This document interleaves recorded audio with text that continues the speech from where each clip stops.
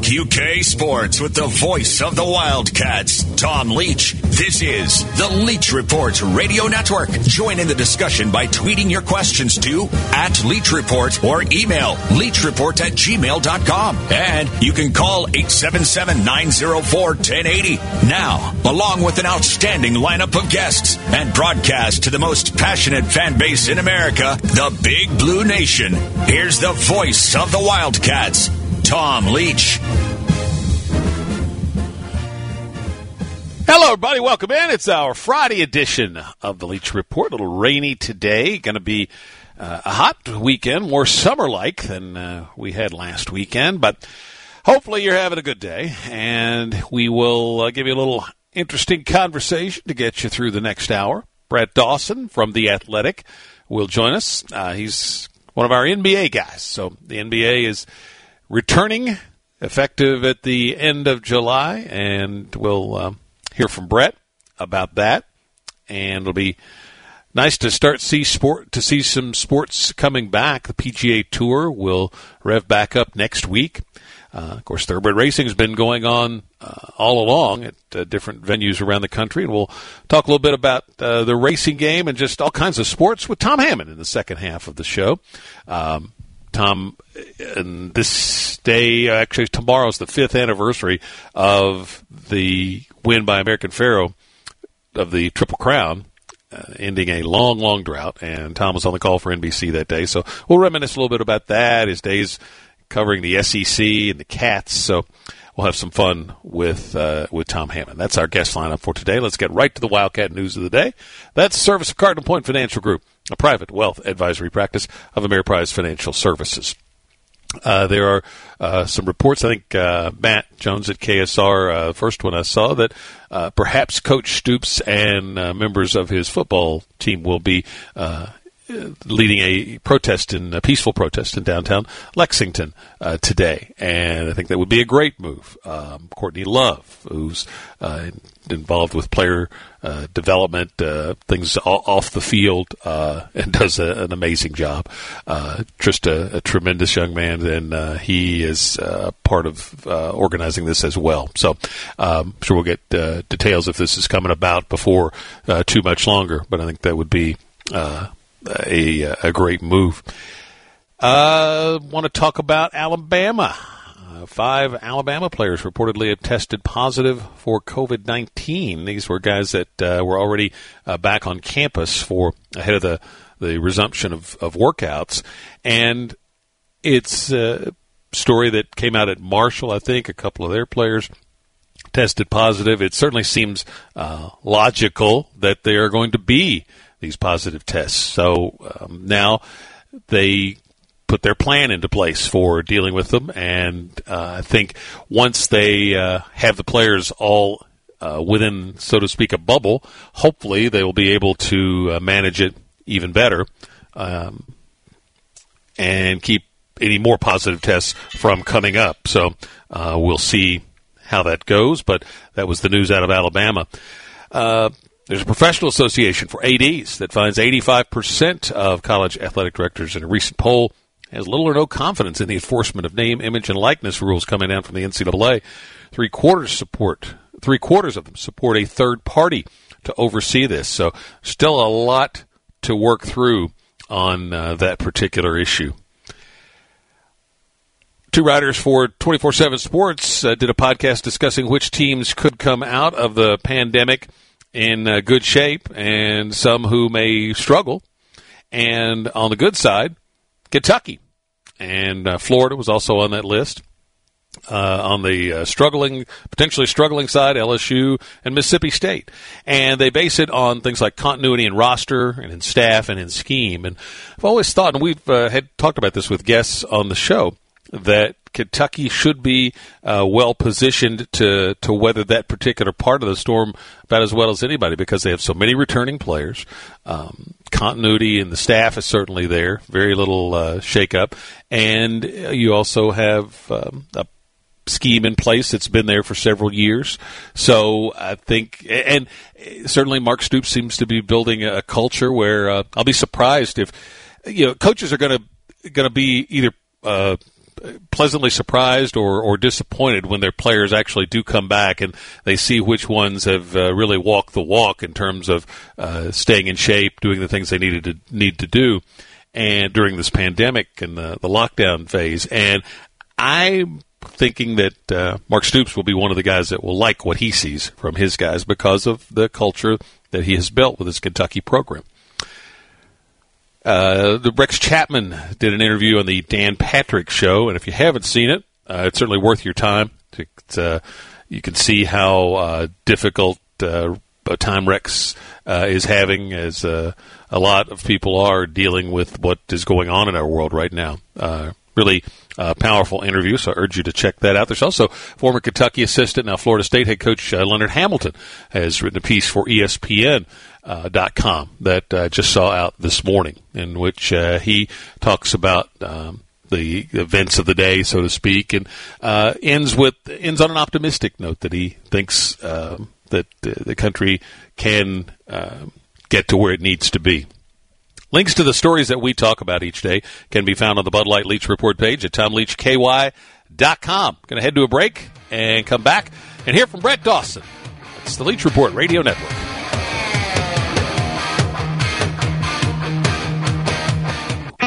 Find out more about the voice of the Cats and get great coverage of the Big Blue at TomLeachKY.com. Welcome back into our Friday edition of the show, and we go to the KentuckyHempWorks.com hotline and bring on Brett Dawson from The Athletic, who joins us to talk about the resumption of the NBA. It's been approved now by the Board of Governors of the league, and 22 teams all playing in Orlando. Is this kind of what you expected? Yeah, roughly. And, of course, we still have to get through the hurdle of the players ratifying this, but I would expect that's a formality at this point. I think there were a lot of discussions about what the best format was. I know that only one team, and that was Portland, voted against this. So I think the teams that aren't going, for the most part, are comfortable with the fact that they're not going, that their season is over a little early. And I think for the NBA, this is a pretty good compromise. You're going to get to add some regular season play. That matters in terms of some local TV revenue for some of these teams that are participating. It also matters to the contenders. I know just from covering the Lakers, that's a team, and I think this is pretty universal. Everybody wanted to do something before the playoffs. Nobody wanted to go from training camp into playoff games. You just want to ease your way in a little bit.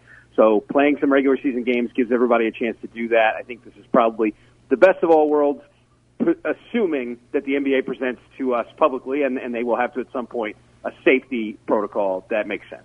From a sports fan standpoint, one of the stories I saw talked about, at times 5 and 6 games a day, right? Yeah, I think games will be running most of the day. So I think, for people who missed out on their NCAA tournament fix, you'll get some daytime basketball. It'll be a little later than you're used to, but, it's going to be summertime, and around the time, a little bit later than the time you'd normally get Summer League, you can watch real teams play real games and real meaningful games at some points, because there are going to be some games that have a lot to do with who gets into the playoffs and where teams are seeded. So, yeah, this is an imperfect situation, but there's some positives from it. I think these will be highly rated games. I think people will want to watch, especially early, just the curiosity.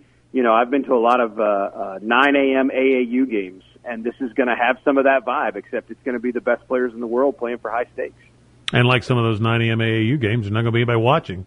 That's what I'm saying. It's going to be a lot like that. There's going to probably be some media people spread out throughout the crowd, kind of spread around, sitting kind of.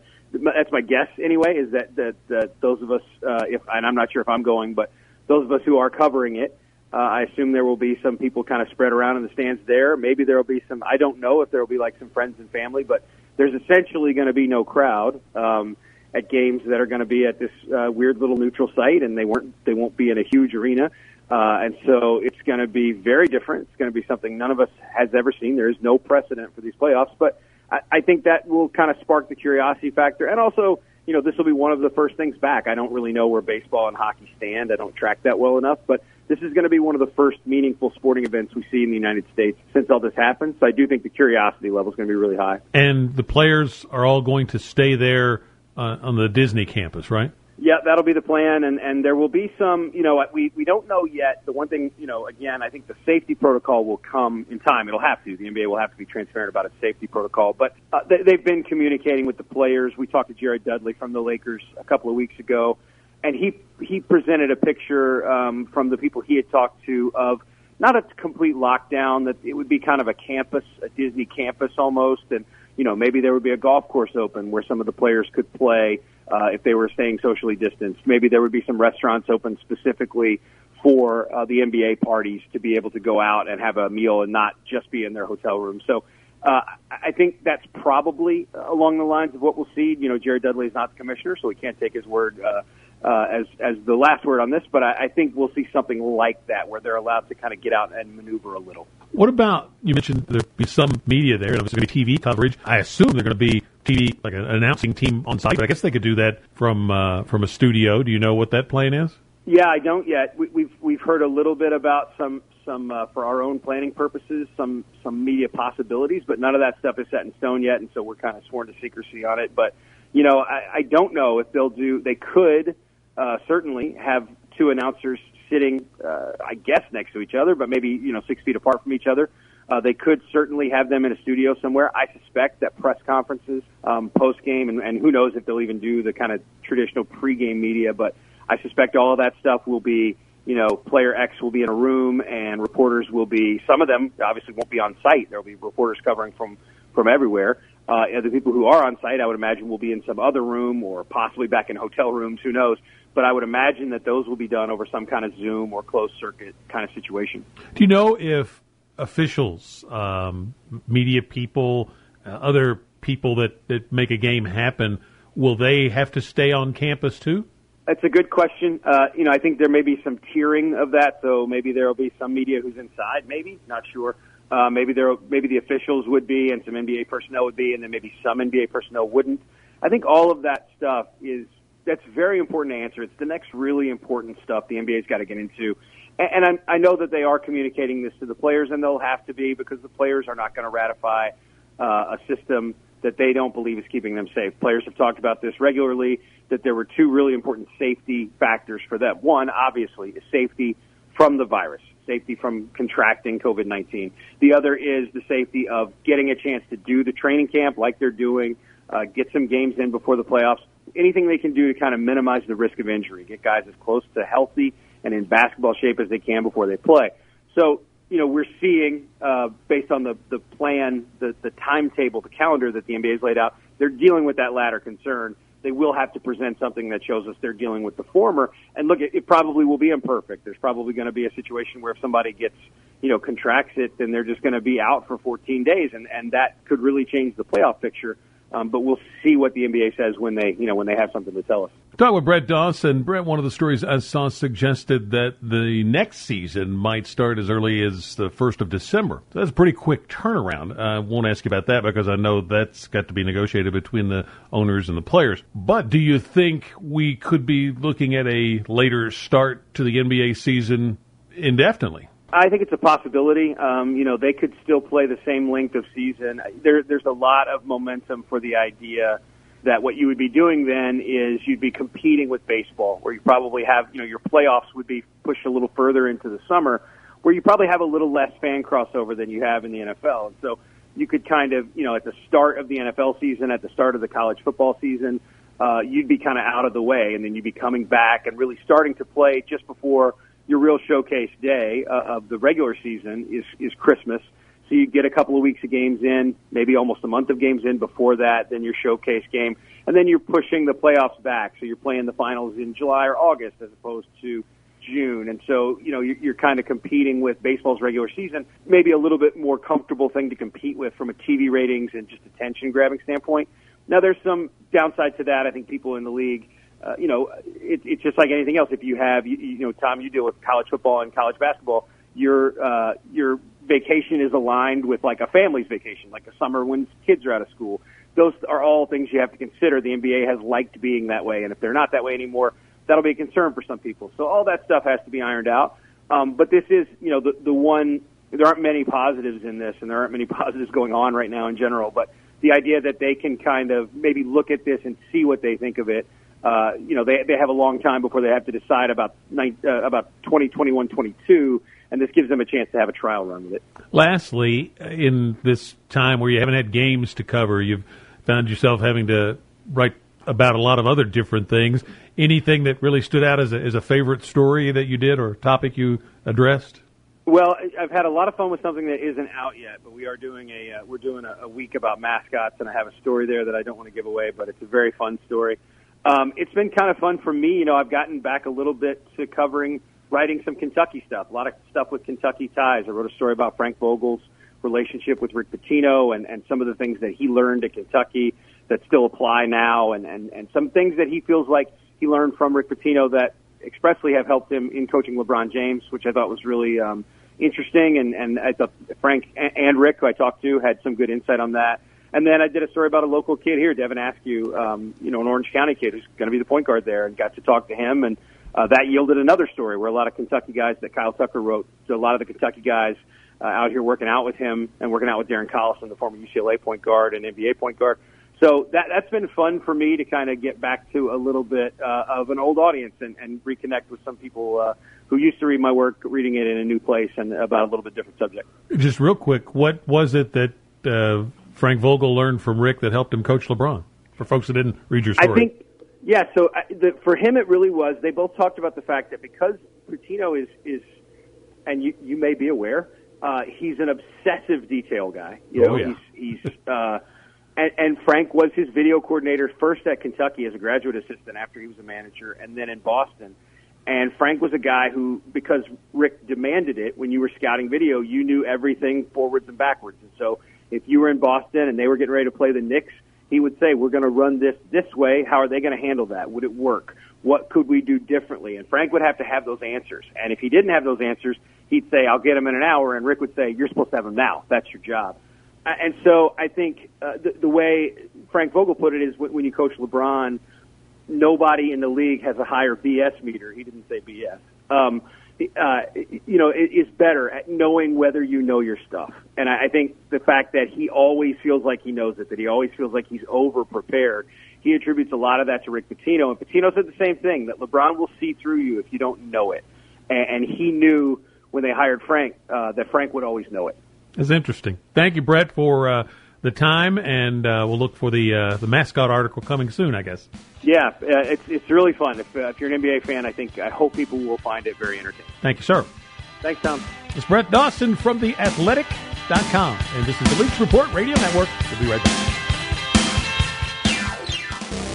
It's the Leach Report on Talk Radio 1080. Tweet us at Leach Report or email leachreport@gmail.com. Welcome back into our show for this Friday. We go to the KentuckyHempWorks.com hotline. Bring on Tom Hammond. Hammer, how goes it? I'm doing well. I'm like everybody else. Tom, spending a lot of time at home, and seems like there's nothing else to do but eat. So that's not a good thing either. But it's been a strange time. It's been a year that we will always remember, and for a lot of bad reasons. Yeah, that is true. I was talking with Mike Pratt yesterday because he was, in school at UK when probably the last most tumultuous year for our country, just in terms of just impactful events in one year, was 1968. Had you finished up at UK by then? I had just been out 1 year and was kind of looking for a job and had began to work in radio, doing race results on the radio. It's my first job, with a whopping $35 a week salary. A whole week. Well, it's racing is the one thing I've told family and friends. I kind of every Saturday I watch some thoroughbred racing, and it's gotten better lately with Churchill starting. Said it's the one sporting event I have that I can watch where I don't know who's already won. Everything else I'm watching is old games. I know, and it was kind of a unique opportunity for racing because it was the only game in town, and some of the mutual handle reflected that for places like Will Rogers Downs and Fauner Park, that on some days were the only action there was in the whole country. And so they had gigantic increases in mutual handle, but it was a chance for racing to show what a competitive and colorful and beautiful sport it can be when nothing else was happening. So hopefully that will carry over. We'll see if it does or not, because as we both know, racing has had a myriad of problems in recent months and years. So perhaps this will be something that will be a positive for them. Tomorrow will be the fifth anniversary of American Pharoah's win in the Belmont Stakes that gave us our first thoroughbred racing Triple Crown winner since affirmed in 1978. And you were on the call for NBC, and I remember just watching the coverage. I felt pretty sure Pharoah was going to win. I'm guessing. In fact, I think you told me you were so confident that you and Larry Colmus talked about how to handle some things once the race played out, if it played out the way you expected, right? Right. So we didn't say the same thing when he would win the race. But I also should point out, Tom, that I thought in the broadcast before, I thought Funny Side would win. I thought Sparky Jones would win. So it wasn't exactly a sure thing. But we wanted to be prepared in case he did win, that we wouldn't come up with the same lines to use. And I thought Larry should have the defining comments, and it should be the ones that would live in history, because that's what the race call would be, the thing that everyone would see 50 years from now. So we did determine that together that what he should say, the 37-year wait is over. American Pharoah has won the Triple Crown. And sometimes a broadcaster, the best thing you do is not say anything. I know there was a long stretch as Pharoah was coming back, and just tremendous ovation, and you just let the crowd take it for a little while. Yeah, I'd already warned the producer and all the commentators that I wasn't going to say anything now for a long, long time, so don't feel like you have to jump in there. And I'm kind of famous anyway, Tom, for the hand, because at certain events, a football game, basketball game, Olympics, whatever, I hold the hand up to the commentators and don't say anything. Don't say anything right now. Let's let it play. And after American Pharoah won, if you remember, the fans were going crazy. They were standing on tables and chairs. They were throwing drinks in the air. They had their phones out videotaping the moment. And Drew Esikoff, who directs Sunday Night Football, is our also horse racing director, and he's maybe the best in the business. So there's nothing I can say that would add to that picture. I could only detract from it because it told the story. So I just kept quiet for a long, long time. And if you remember, then Victor Espinoza did a brilliant thing. Instead of just taking him right back into the winner's circle, he took him all the length of that long Belmont Park grandstand to let everybody have a good look at him before he took him back to the winner's circle. So it was quite a moment, and that's kind of a philosophy I've had my whole career, Tom, is that sometimes the best thing you can say is say nothing. And lots of big plays in other sports, I've employed that same philosophy, that no sense me talking over this.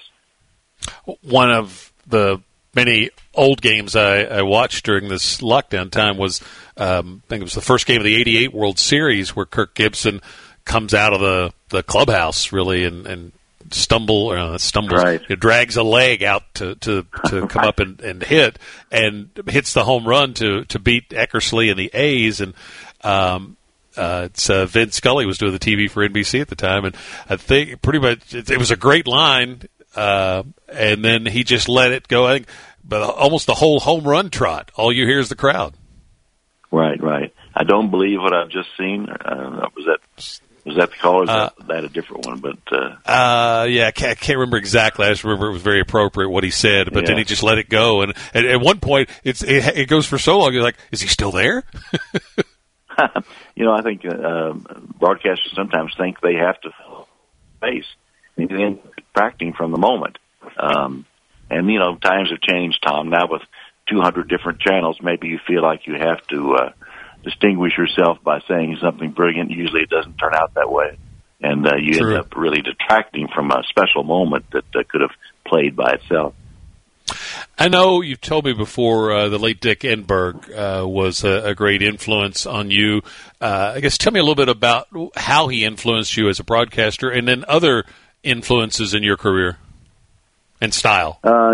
Yeah, well, to start with, the Claude Sullivan and Kaywood Ledford, listening to them growing up had to be an influence. That had to be somewhere in the back of my brain, as to this is the way you call a game. And I, got to know Kaywood and work with Kaywood, so that was a special thing. And I always thought he had something that you don't usually associate with broadcasters, and that's dignity. He was never. He knew who his audience was. He knew that he was talking to Kentucky fans, but he wasn't a homer. I can remember him saying, the Cats just don't have it tonight, things like that. So, I just always thought he was dignity, and he had such an excitement and anticipation in his voice. And I know that you have studied him and studied under him, and we both were influenced by him. But when I got into television, Dick Enberg did kind of take me under his wing. When I worked at Channel 18, NBC would come in, it was NBC affiliate, and NBC would come in to televise basketball games with, the famous trio with Al McGuire and Billy Packer and Dick Enberg, and they would do a game at the old Coliseum, Memorial Coliseum, and I would come down and help them since I was working for the NBC station and tell them and tell the producer what I knew that might help and so on. So we kind of got to be friends, and one of those, and he said that, is there any way that you can take me to see Secretariat? And so I said, I sure can. He said, I have some time after the game before I fly out, and I'd like to go see him. So I set it up with Seth Hancock at Claiborne Farm, and we went out to see Secretariat, and it was one of those Secretariat moments, being the star of the show. He knew he was the star of the show, and he was talking. We were talking with Seth and Dick Enberg, and Seth said, sometimes you can just tell by a great horse just by looking in their eyes. And at that time, Secretariat snapped his head around and looked Dick right in the eye. So it was right on cue, and it was something he never forgot. So that was, and we became close after that, and he helped get me on the first Breeders' Cup broadcast in 1984, which is my first NBC gig, and they signed me after that. And I always admired the way he was able to write, and he was just so literate and so classy in his broadcasts. I probably learned that layout from him, I would say. And I just, just tried to soak it all in. And it wasn't like he told me things as much as I just observed and took them in and would answer any questions I had, of course. But I can remember at if you remember the 1985 maybe, Arlington Million, the grandstand had burned, and they decided to have the race anyway with tents and stuff, and so we were televising it. And I can remember we were in the back of a car riding to do some voiceover recording for the show coming up the next day, and the show was going to open with a scene of the fire at Arlington Park, and then the grandstand just collapsing in a dramatic shot there at the end of it. And I can remember he wrote on the back of an envelope or something while we were in the car. Someone was driving us in the car, and he wrote, and the grand lady takes a final bow. That was the way that he narrated that picture of the grandstand collapsing. I said to myself, "Ooh, big fella, you're going to have to step up your game a little bit if you're going to compete here in the big leagues." Well, that could be a good thing, raising the bar. Tom Hammond's with us at the KentuckyHempWorks.com hotline. We'll take a quick break. I want to come back and talk a little bit about the SEC days with Ray Com, Jefferson Pilot, etc. When we come right back, it's the Leach Report Radio Network.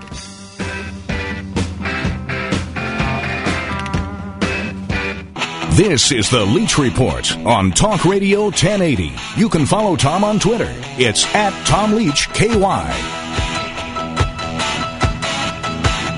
Back to the KentuckyHempWorks.com hotline. We're visiting with Tom Hammond, and Tom, our producer, Shannon, wants to lead an effort to get you and Larry Connolly back to call at least one game a season. Are you game? Oh, sure, absolutely. I'm in. That was so much fun, and the backstory is that Larry and I have known each other since we were 16 years old, and we played in a game against Lafayette, and I'm fond of reminding him that Ashland team that won the state championship and lost only one game all season, one of the great teams in Kentucky high school history. The only game they lost was to Lafayette, so I'm fond of reminding him of that, much to his chagrin. But and then we went to Boys State together, and we're together there. So our association goes back a long way, still since we were both 16. So, and I don't think in all that time, Tom, that we've ever had a crossword. And we had so much fun doing those SEC games, driving all around the South, eating a lot of barbecue joints, and just laughing our heads off.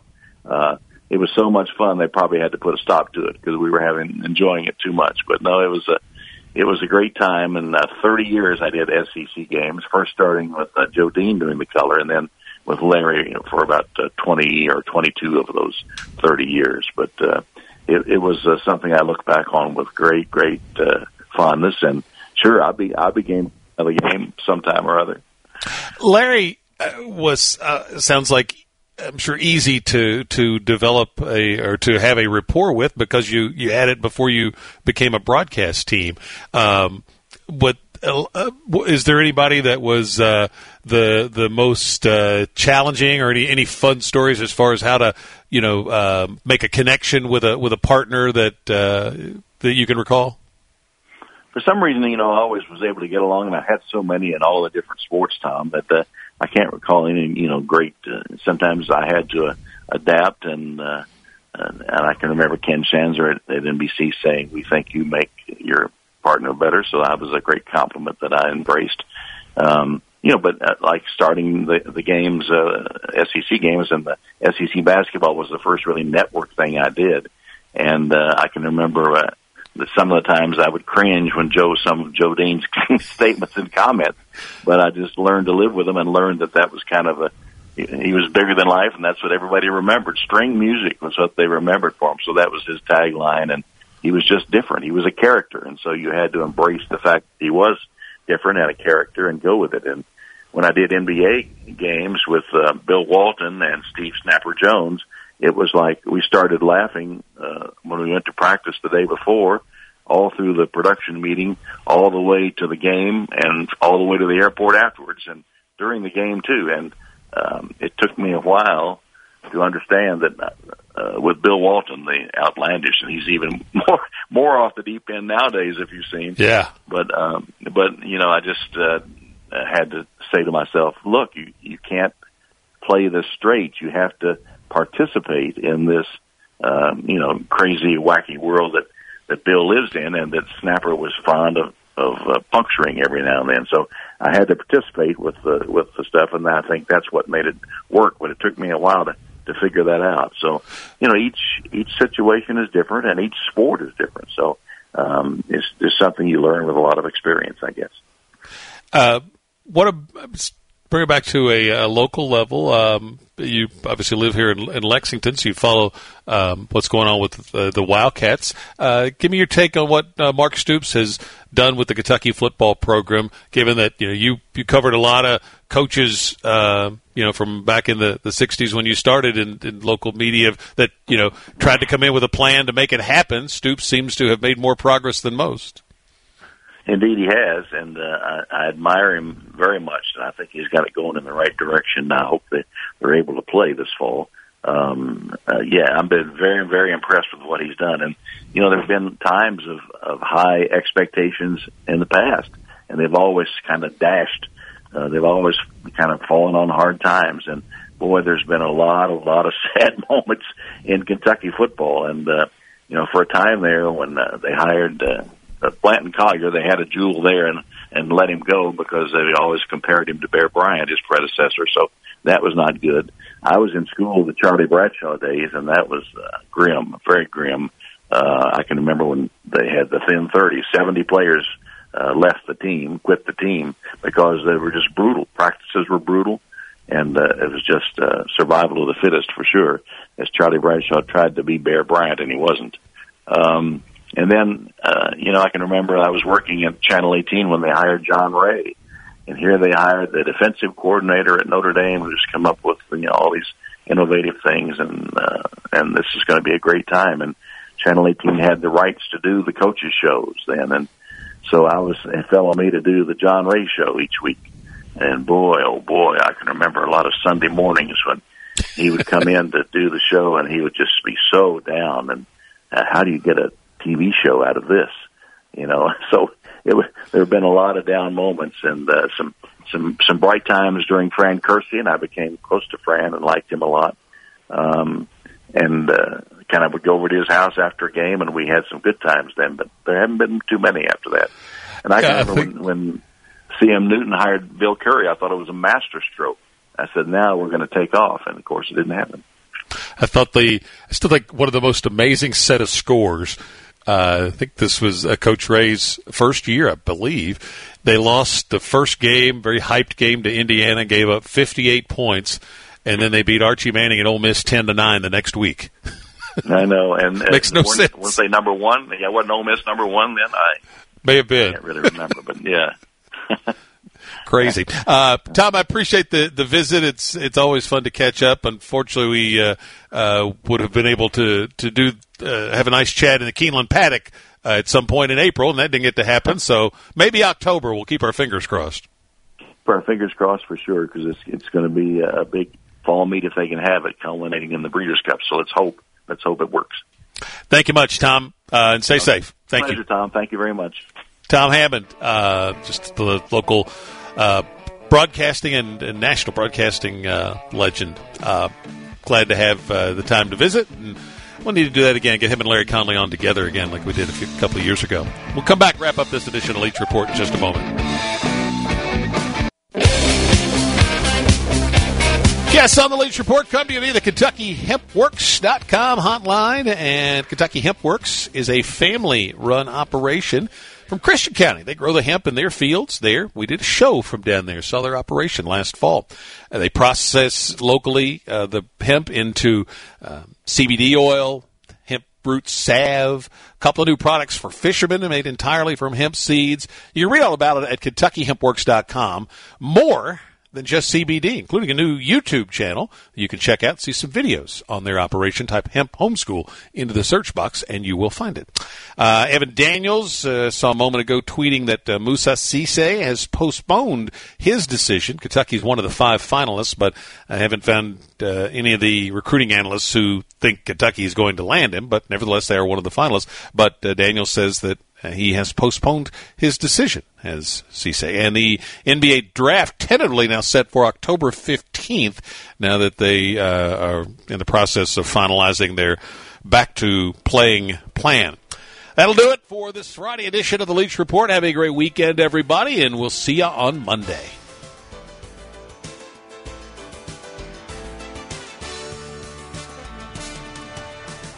Thanks for listening to The Leach Report. Make sure you check out the podcast page at TomLeachKY.com whenever you miss a show. And be sure to follow The Leach Report Facebook page. If you have a question for Tom, email it to leachreport@gmail.com.